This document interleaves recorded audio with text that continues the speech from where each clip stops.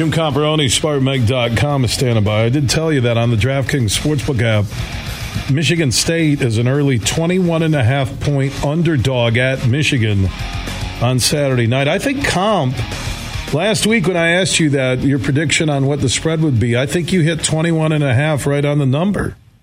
Is that what I said? Yeah. I think it was Thursday, last time we talked, whenever it was, Wednesday, Thursday last week. Maybe even earlier. And I said, what do you think your early gut on the spread? And you said, I think Michigan State will be a 21.5-point underdog. And they are right now. Yeah, and I think it'll grow from there. I think more money will go on Michigan. I suspect it might be 22 or 23 by the time they kick off. How does Michigan State beat Michigan? A lot of people ask me this question, and I'm like, I think Michigan has to give them short fields, turnovers, pick sixes, punt returns. I don't think State straight up beats them. You're right. Michigan's the better team, and the better team doesn't always win in college football. You know that. But there's a string of things that need to go favorably. The short field, that needs to be one. I mean, Michigan State's going to need a punt return for a touchdown from Jaden Reed, something like that. Provided they can make Michigan punt, need a punt, one or two big plays on special teams, at least a +2 advantage in turnovers. Turnovers were a big part of Michigan State's comeback victory last year. So those things need to be part of it. But also, just to get there, Michigan State cannot be steamrolled in ground defense first. Michigan's been running the ball great against everybody. I mentioned last week that Michigan State's not as good as Penn State, and that's true right now from top to bottom.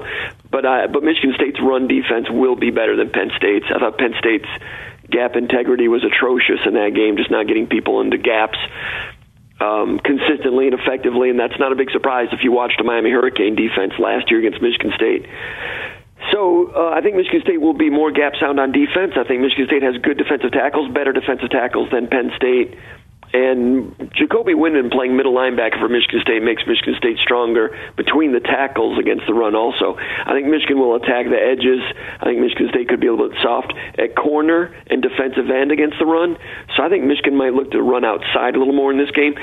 But, hey, Michigan State's pass defense has been so questionable the last year and a half.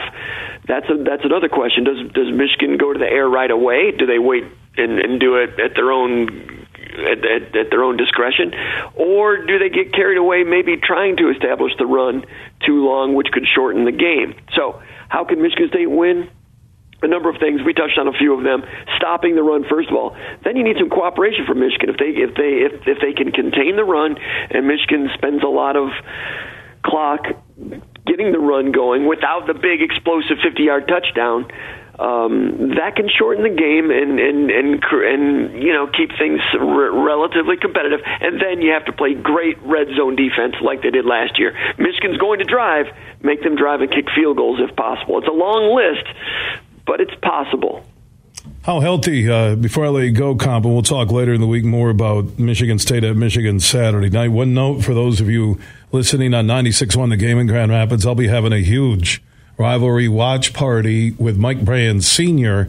at the Brands in Cascade. All Brands locations across the state will have Michigan and Michigan State on all their TVs Saturday night. The health of the Spartans going into the Michigan game. It's better. They got some key players back on the field for the Wisconsin game, and it showed with Xavier Henderson out there. Communication was better in pass defense. Jacob Slade back at defensive tackle. He's still not quite the Jacob Slade he was last year, but he played a little bit. He played quite a bit, about 30 snaps or so. Then a bye week, so both of those players back on the field, then bye week, so you expect those two guys to get better. So it's a new defense. When you have Slade in there and Henderson back and Windman at middle linebacker, it's a different defense up the middle. So those two should be back. Kendall Brooks, they're not saying anything officially, but I'm kind of thinking he might be back. He's a hard-hitting safety they could use in this game also as they need to stop the run. But a lot of the health stuff is still pretty quiet. Comp, we'll talk later in the week. Get your prediction on the Spartans at the Wolverines. Sounds great, Bill. Thanks a lot.